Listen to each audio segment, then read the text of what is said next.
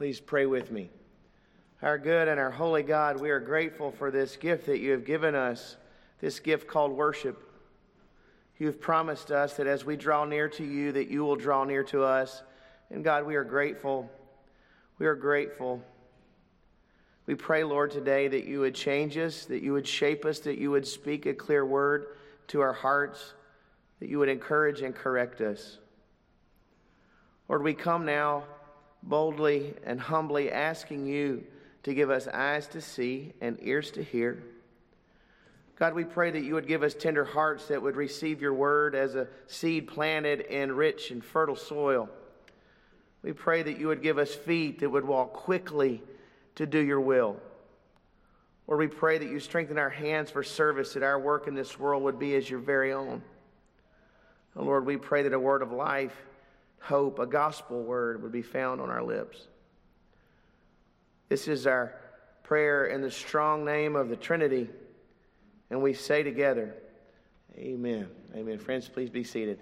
It's my privilege to welcome Dr. R.T. Kendall to the pulpit today at First Baptist Church. I'm so grateful that he's here to share a message that he's preached all around the world, a message on forgiveness. After our worship service today, Dr. Kendall will be in the foyer with a trilogy of books on forgiveness. They are rich and they are wonderful. So pass by and speak a word to him and pick up one of those books as you leave today. They're basically at cost. So take care of that opportunity. But Dr. Kendall, we're so pleased that you're here to share with us today. Well, thank you, Matt. I'm very honored to be here, but I'm aware that Joel Gregory twisted Matt's arm to have me.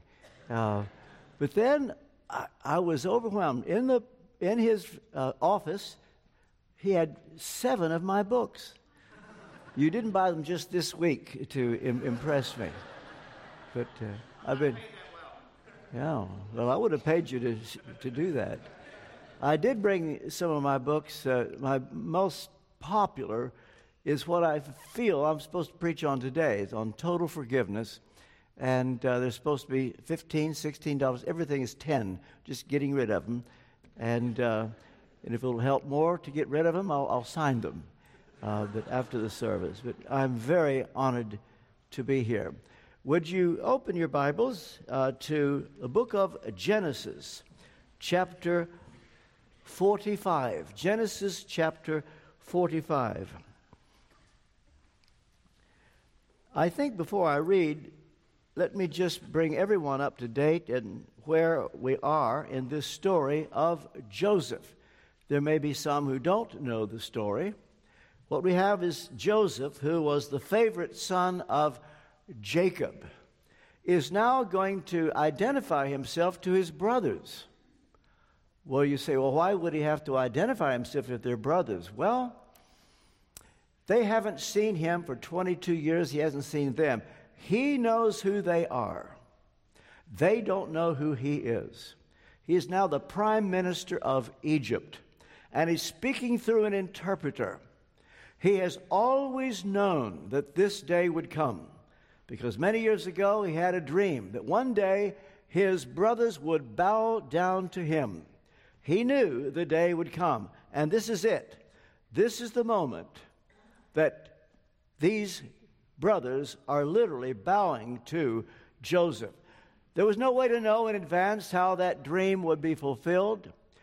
He thought that God gave him this dream so that one day he could look at those brothers and say, "Gotcha."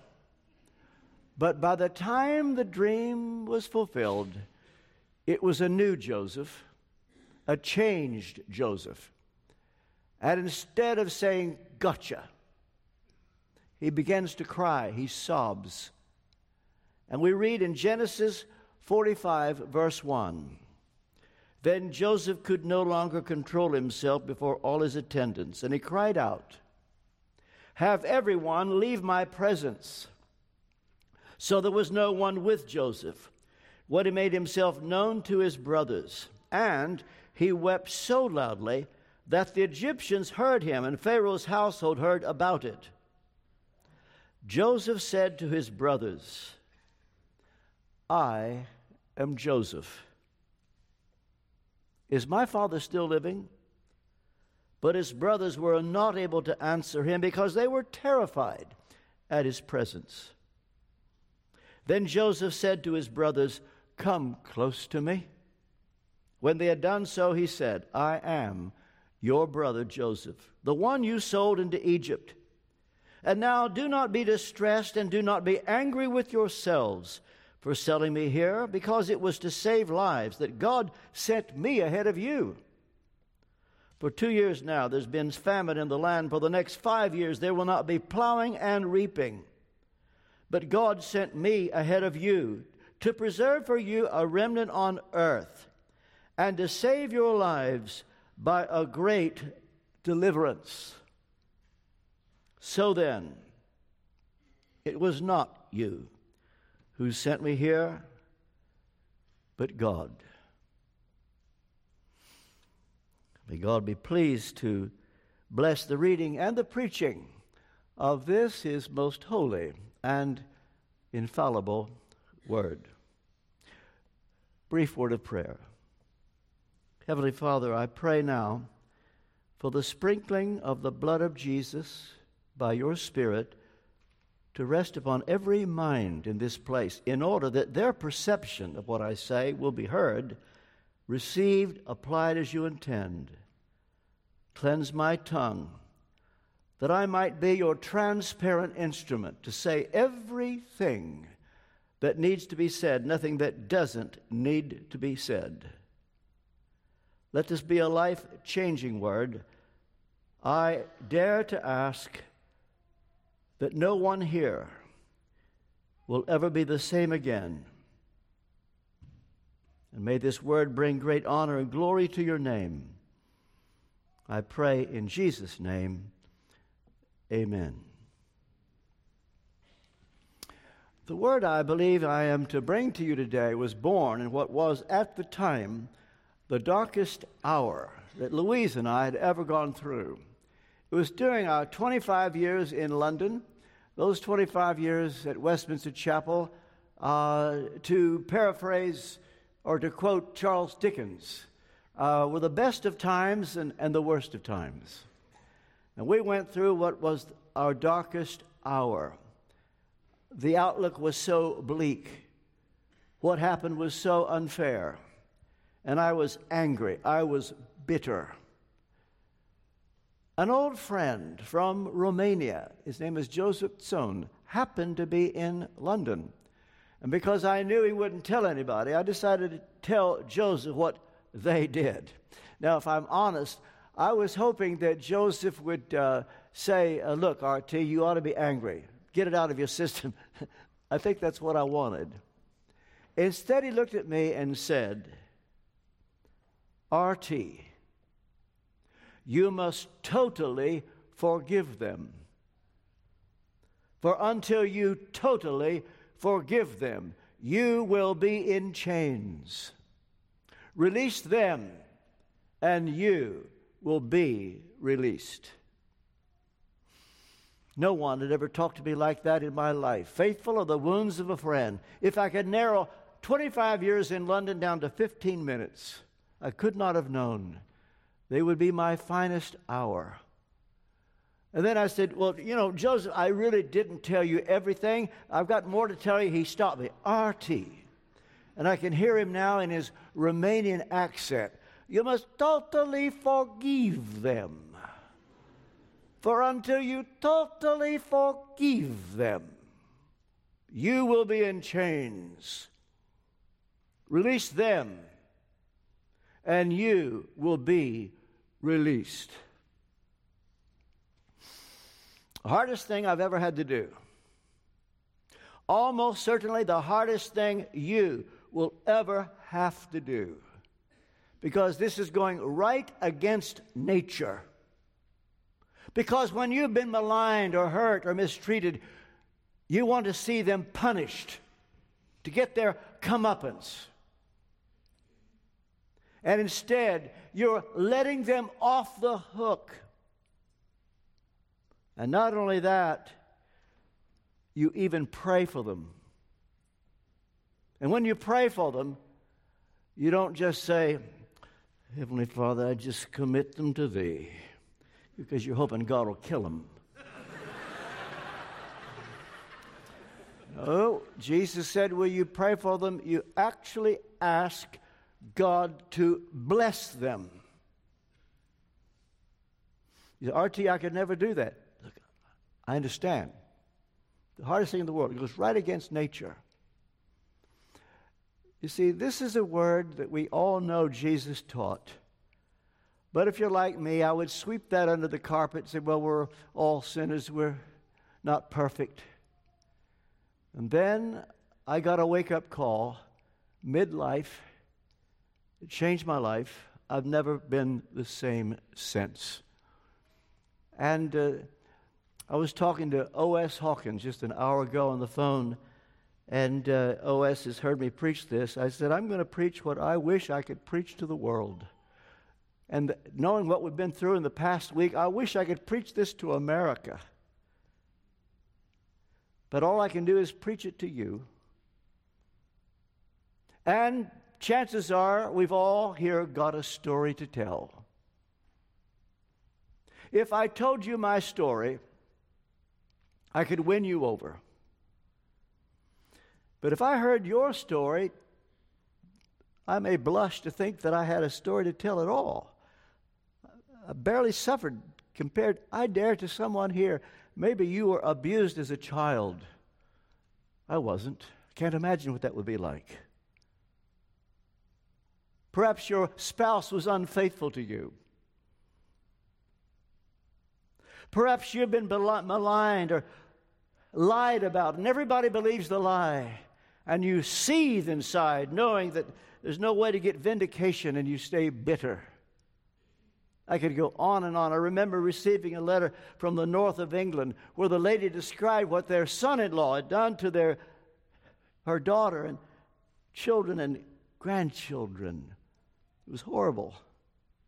Then at the end of the letter, she said, do I have to forgive him? And it wasn't easy to write back and say, yep, you have to forgive him.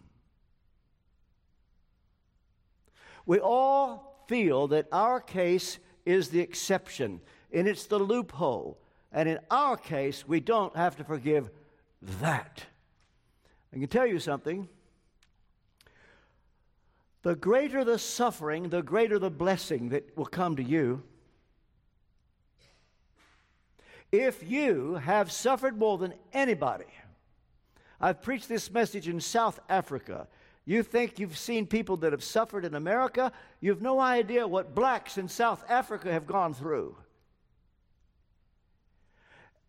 And the greater the suffering, if you can take it and then forgive, the blessing upon you is incalculable. So if there's one here, you've been maligned, hurt, mistreated, and the suffering is beyond description. You have a promise of blessing that the person next to you doesn't have, the person in front of you doesn't have, because they haven't been through what you've had. And instead of letting this be a rationale for bitterness, I hope I could get this over. Take it with both hands and say, God, you've done a favor for me that I wouldn't have known. What Joseph had been through. His brothers were going to kill him. Plan B was to sell him to the Ishmaelites. They yanked a coat of many colors off Joseph's back, sent it. They didn't take it, they sent it to old Jacob. It was dipped in blood. And they said, we found this. Do you recognize it? Jacob took the bait and said, a wild beast has devoured my son. I will go to my grave in mourning. The brothers tiptoed away and said, we got away with it. The Bible says, be sure your sin will find you out. Now, 22 years later, although Joseph thought that this would be the occasion he could throw the book at them, and he could have. He had power, second only to the Pharaoh. But by the time the dream was fulfilled, as I said, it was a different Joseph.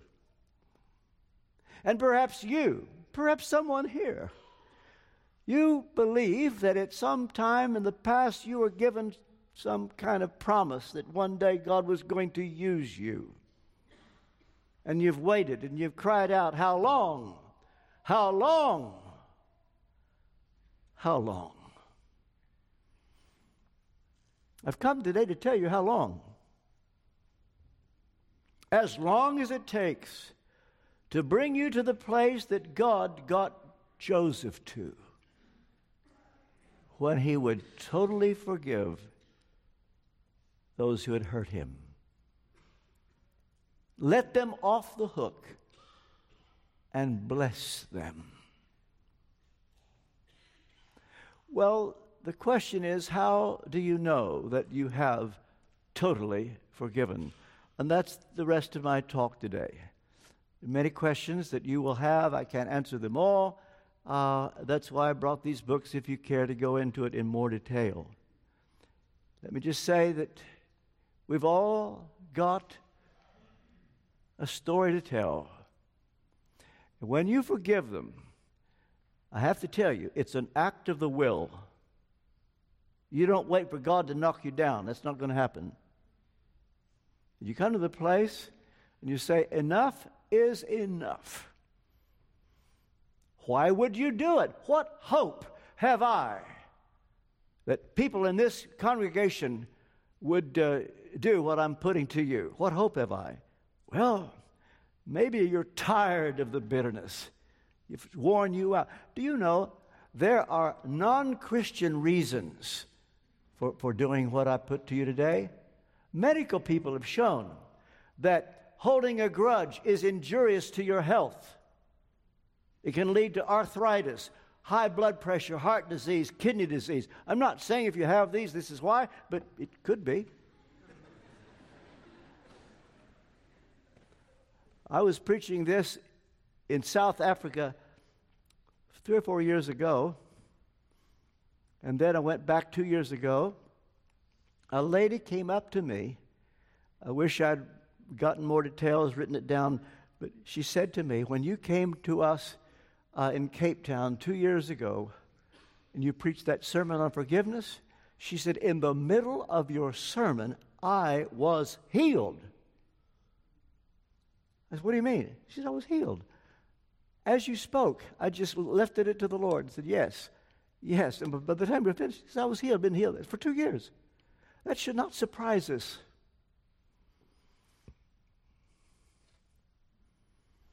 How do you know you've totally forgiven? Now, I want to make a deal with you, proposition, that in the next 15 minutes, if you come to see that you haven't forgiven, that you would. I dare say if I ask for a show of hands, how many of you have forgiven? Hands would go up. I believe you.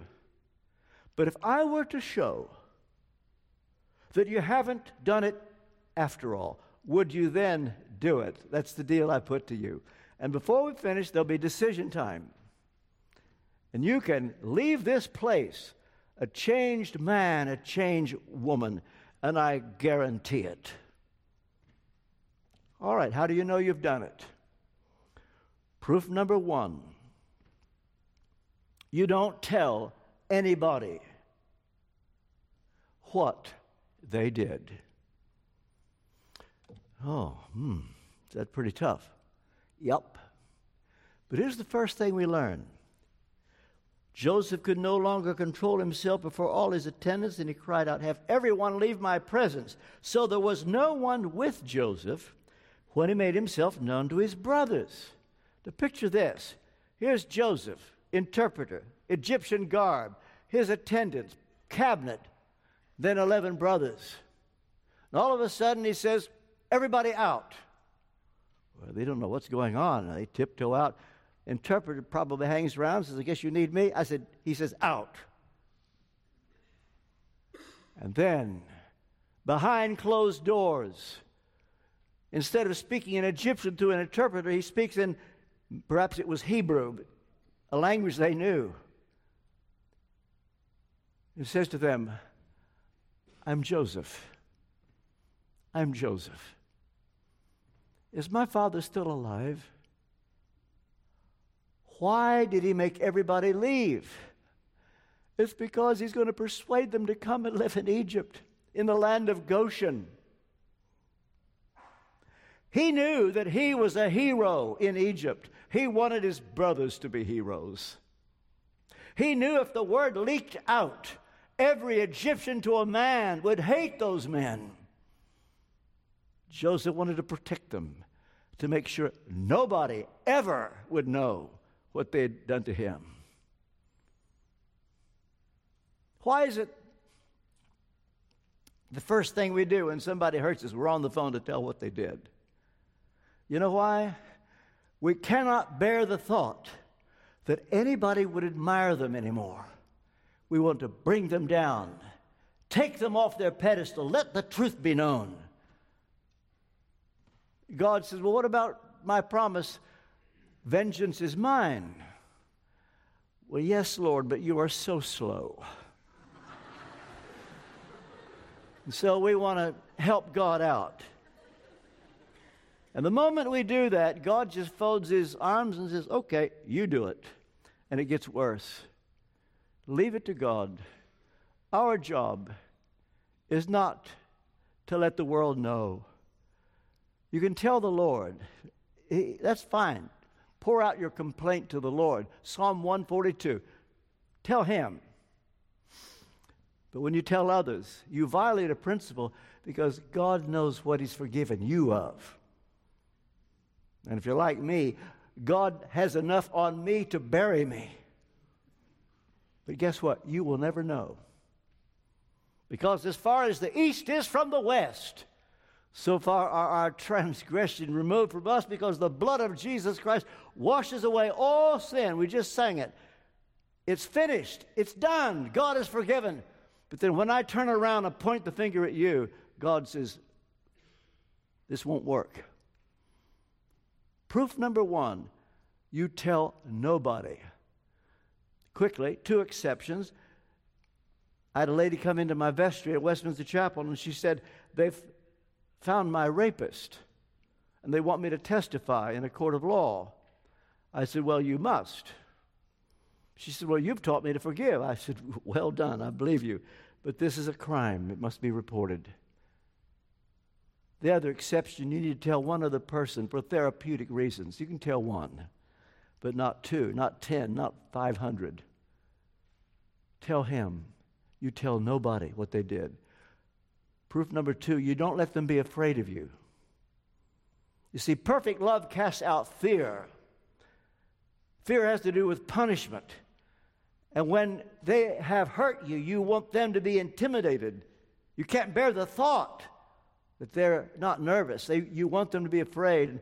And Joseph, knowing that these brothers, it says they were terrified. You know what he said to them? He didn't say, good, love it, you're good. No, he says, come close to me. Come close to me. He just wanted to love on them. It was a new Joseph. Proof number 3, you don't even let them feel guilty. Look at this. When his brothers had come to him, he said, I am your brother Joseph, the one you sold in Egypt, and now do not be distressed or angry with yourselves for selling me here. You ever said to somebody, well, I forgive you, but I hope you feel bad about it. See, you're still wanting them to be punished. Joseph was helping them to forgive themselves. By the way, if this sermon convicts you, when it's over, don't walk across the auditorium and go up to somebody and say, well, now in the light of R.T.'s sermon, I forgive you. And they will say, for what? Well, you know. Well, no, I don't actually. Well, you do. I don't. Well, you should. Now you got to fight, which is what you wanted. Don't ever say to them, I forgive you, unless they're begging for it. That's different. You might like to know 9 out of 10 people you ever have to forgive They don't even think they've done anything. The people I had to forgive, you could have put them under a lie detector. They hadn't done anything wrong at all. By the way, I never went to them, never said a word. It happened right here. I was never to be the same again. And what's happened to me, I just want to pass it on. Don't be surprised if the people you have to forgive are those close to you. And this may shock you, but sometimes you have to forgive the godly. Have you heard the poem? Living with the saints above, oh, that will be glory. Living with the saints below, well, that's another story.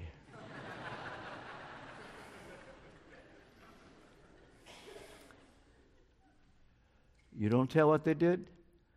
You don't let them be afraid of you. You don't want them to feel guilty.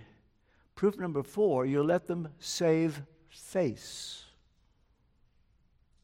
In Dale Carnegie's book, How to Win Friends and Influence People, he says, let the other person save face.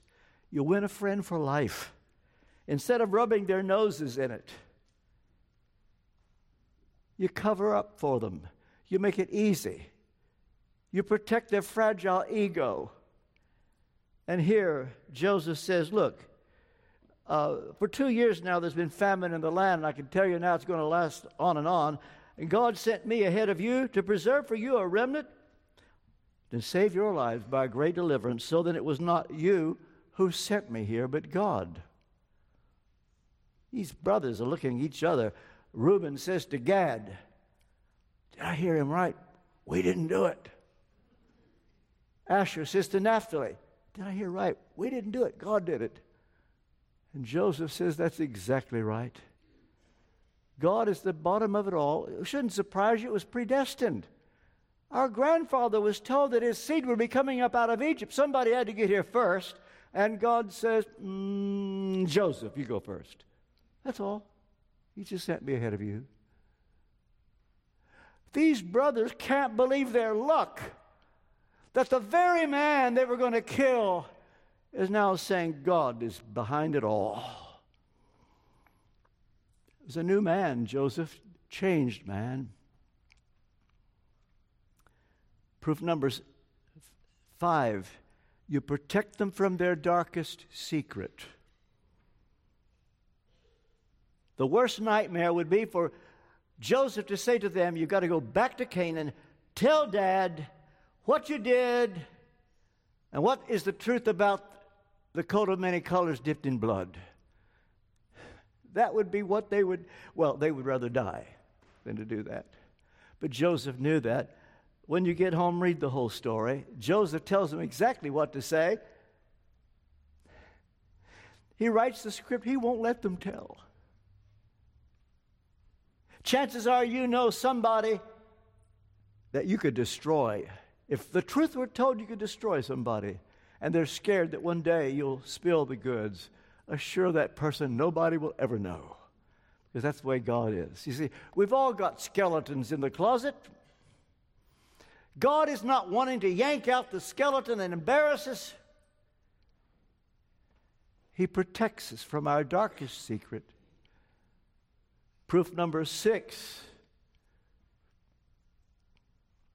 It's a life sentence. This matter of total forgiveness. Where do you get that in the life of Joseph? Go to chapter 50. 17 years later, old Jacob died. And the brothers panic. They come running to Joseph. They make up a story.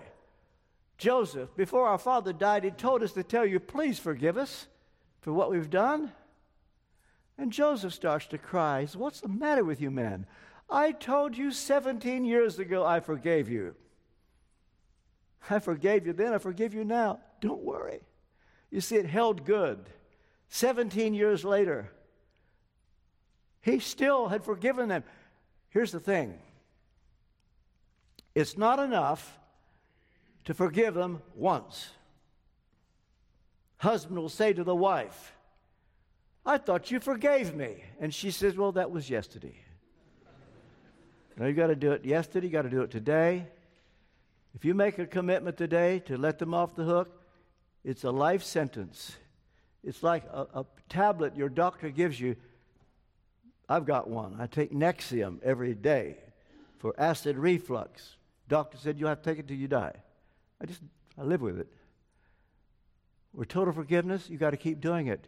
Don't expect them to come running to you and singing your praises. They don't even know you've done it. You don't even tell them. It's between you and God, and that's where the blessing comes. You just keep doing it. Next week, a year from now, 10 years from now.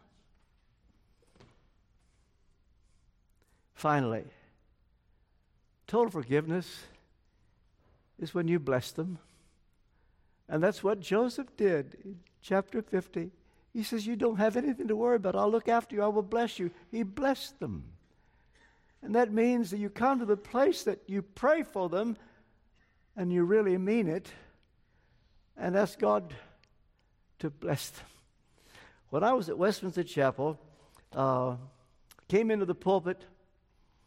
In those days, I led the worship. That was the way it's done in tradition in England, and the minister leading the worship. We were singing the great English hymn, Praise my soul, the King of heaven, going fine until I looked out in the congregation, and there was a lady out there who had done irreparable emotional damage to one of our children.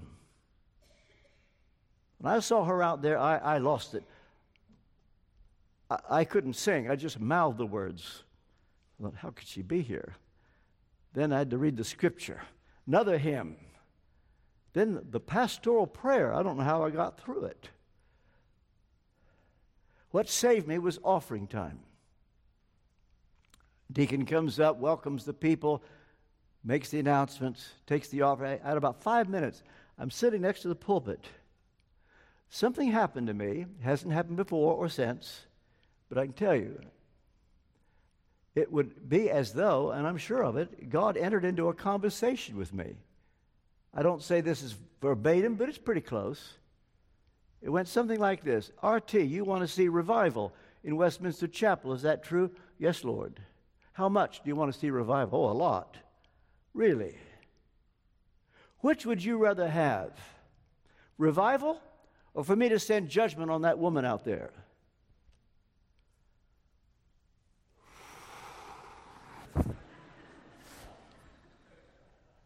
Revival. Good. Pray for her. Lord, I pray for her. He said, that's not good enough. Ask me to bless her. Bless her. Say it again. Bless her. Say it again. Bless her. And what if I take you seriously and I answer your prayer and I bless her? Lord, you wouldn't do that, would you? But that's the point. And I had to start saying bless her. It was killing me because I knew God was going to answer me. And by the way, He answered my prayer. That woman thrives today. When I see her in heaven, I'm going to tell her I know why she was blessed, but I may not feel like that then. Incidentally, that has worked so much for me. I now have an enemy's prayer list. I do. Nobody here is on it yet. One last point, and I'm finished. It's a very serious comment. Something happened to me. I wasn't aware of it then, but I look back. That was the point when a fresh anointing of the Holy Spirit came upon me with insight after insight after insight. People are asking me, how come you've written all these books? They think it's my brain. They think it's my education. Wrong. It's what I'm preaching today. Publishers come up to me, I can't write the books fast enough. What God has done for me, He'll do it for you. Doesn't mean you'll be an author, but you have a gift no one else has, and that will not be used until God has control and you're devoid of bitterness and you ask God to bless your enemy. You see why I would love to preach this to the world, but it's for you.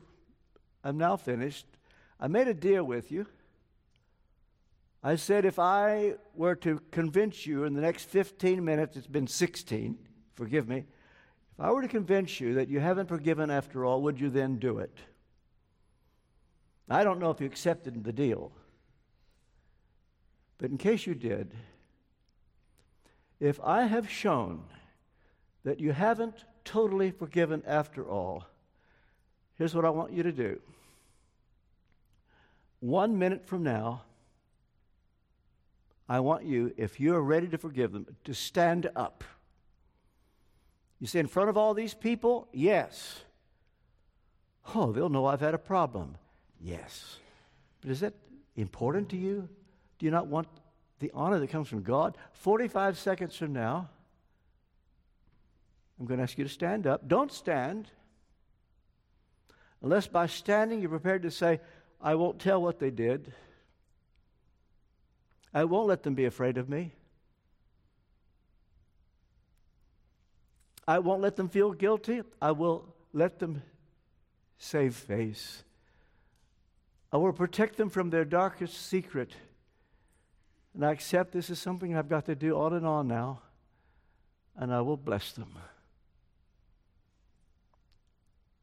5, 4, 3, 2, 1. If you're prepared to forgive them, I want you right now, don't look around to see who does it first. You look straight here. If you're ready to forgive them, stand to your feet right now.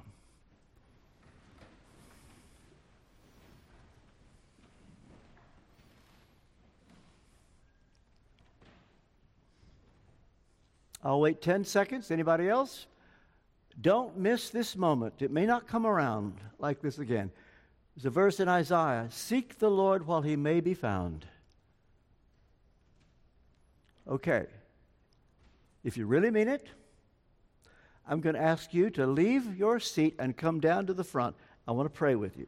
Come, quickly. It's been a long time since you responded to an altar call. It won't kill you. Come. We're going to pray together.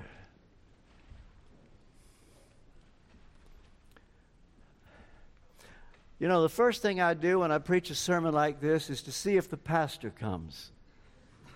Yeah. When he doesn't, I worry because I know he needs to. Your pastor did. Well done, Matt. That shows you've got a heart that wants to please God. You've got a flock out here that are going to be behind you like they've never been before. Now, what you've just done is the easy part. The hard part will be 1 hour from now. You say, I can't believe I did that. The hard part will be tomorrow morning after a cup of coffee. You think, whatever came over me. Now look, we haven't prayed yet. And you can still get out of it. And I'm not going to look and see who prays. Look, this is not between you and me. I will probably never see you again. This is between you and God. And we're going to enter into a covenant. A covenant is a very serious thing. So serious that in the Bible, whenever they made a covenant, they shed blood. Well, we today are under the blood of Jesus shed 2,000 years ago. I'm going to give you the words to say. Say them if you can mean them. If you can't mean them, just don't say them. If you're ready to go, remember, this is between you and God. Out loud. Lord Jesus, I need you. I want you. I'm sorry for my sins. I'm sorry for my unforgiveness. Thank you for forgiving me. I forgive them. I ask you to forgive them. I ask you to bless them. I set them free. I set them free. I set them free. Come, Holy Spirit. Thank you for your patience with me. I give you my life. In Jesus' name, amen.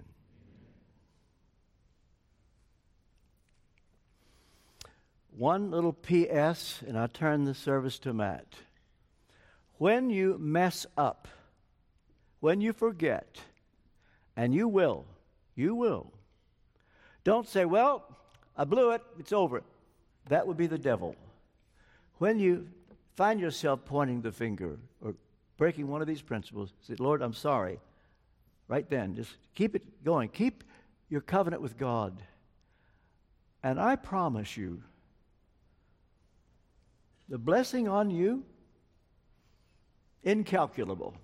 Eye has not seen, nor ear heard, nor have entered into the heart of man the things that God has prepared for those who will do what has been put to you today. God bless you. I'm finished. Matt. I would note it sounds like it's raining. That means something in Texas, RT. We're going to stand and sing a hymn of commitment.